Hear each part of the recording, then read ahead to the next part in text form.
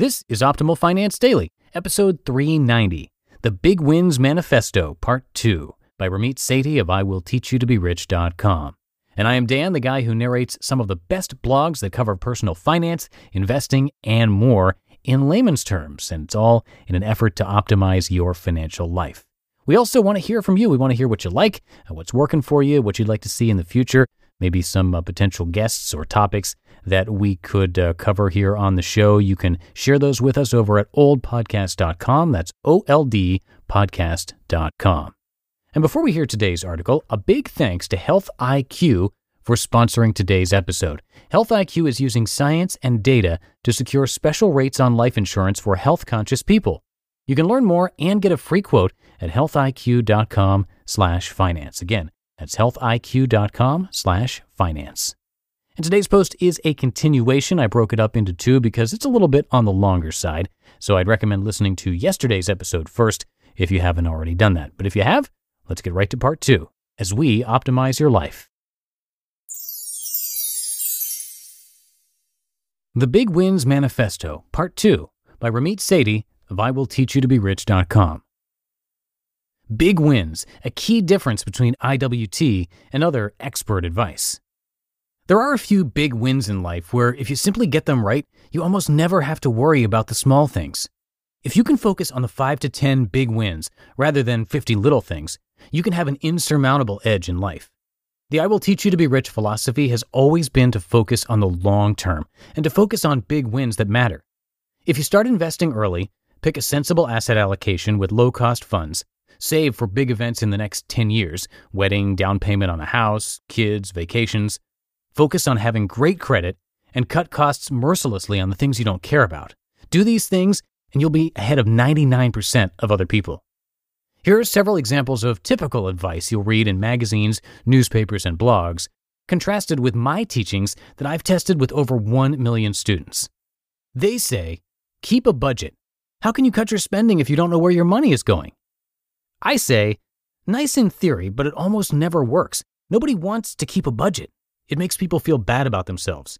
And if you study people who pick up personal finance books only to find the first chapter saying, let's create a budget, you'll predictably see those people shut the book and put it right back on the shelf.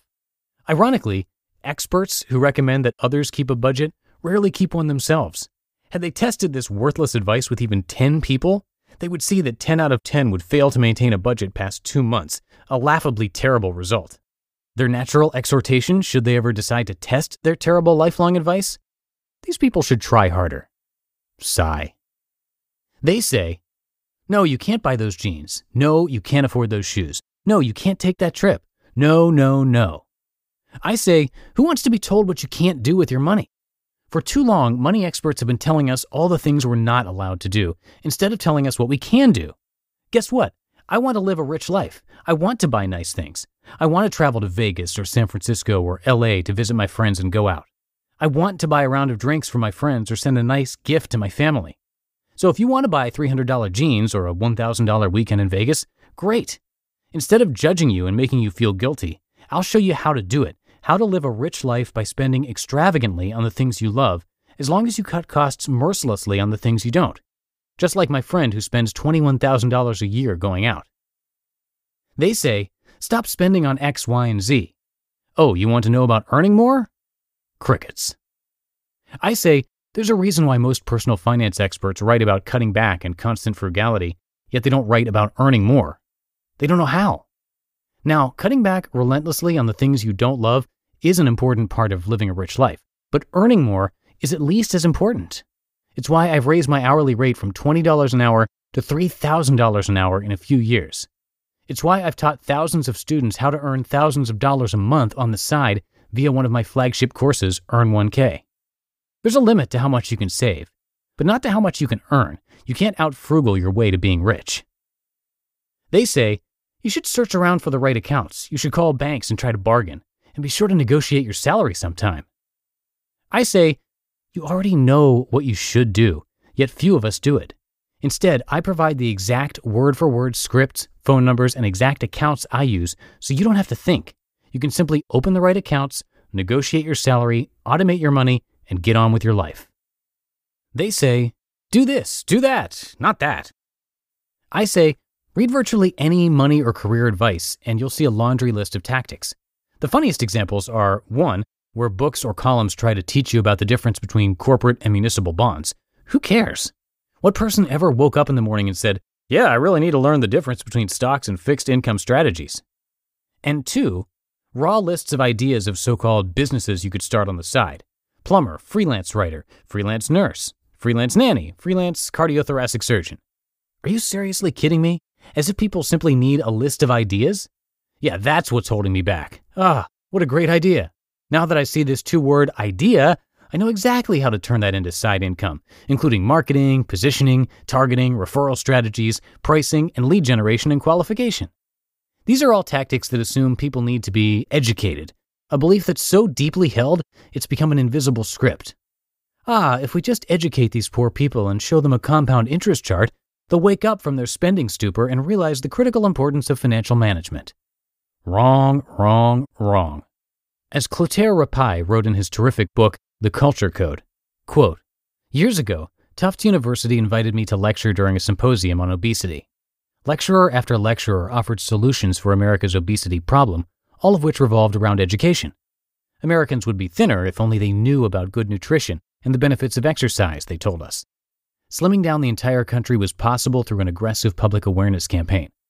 When it was my turn to speak, I couldn't help beginning with an observation.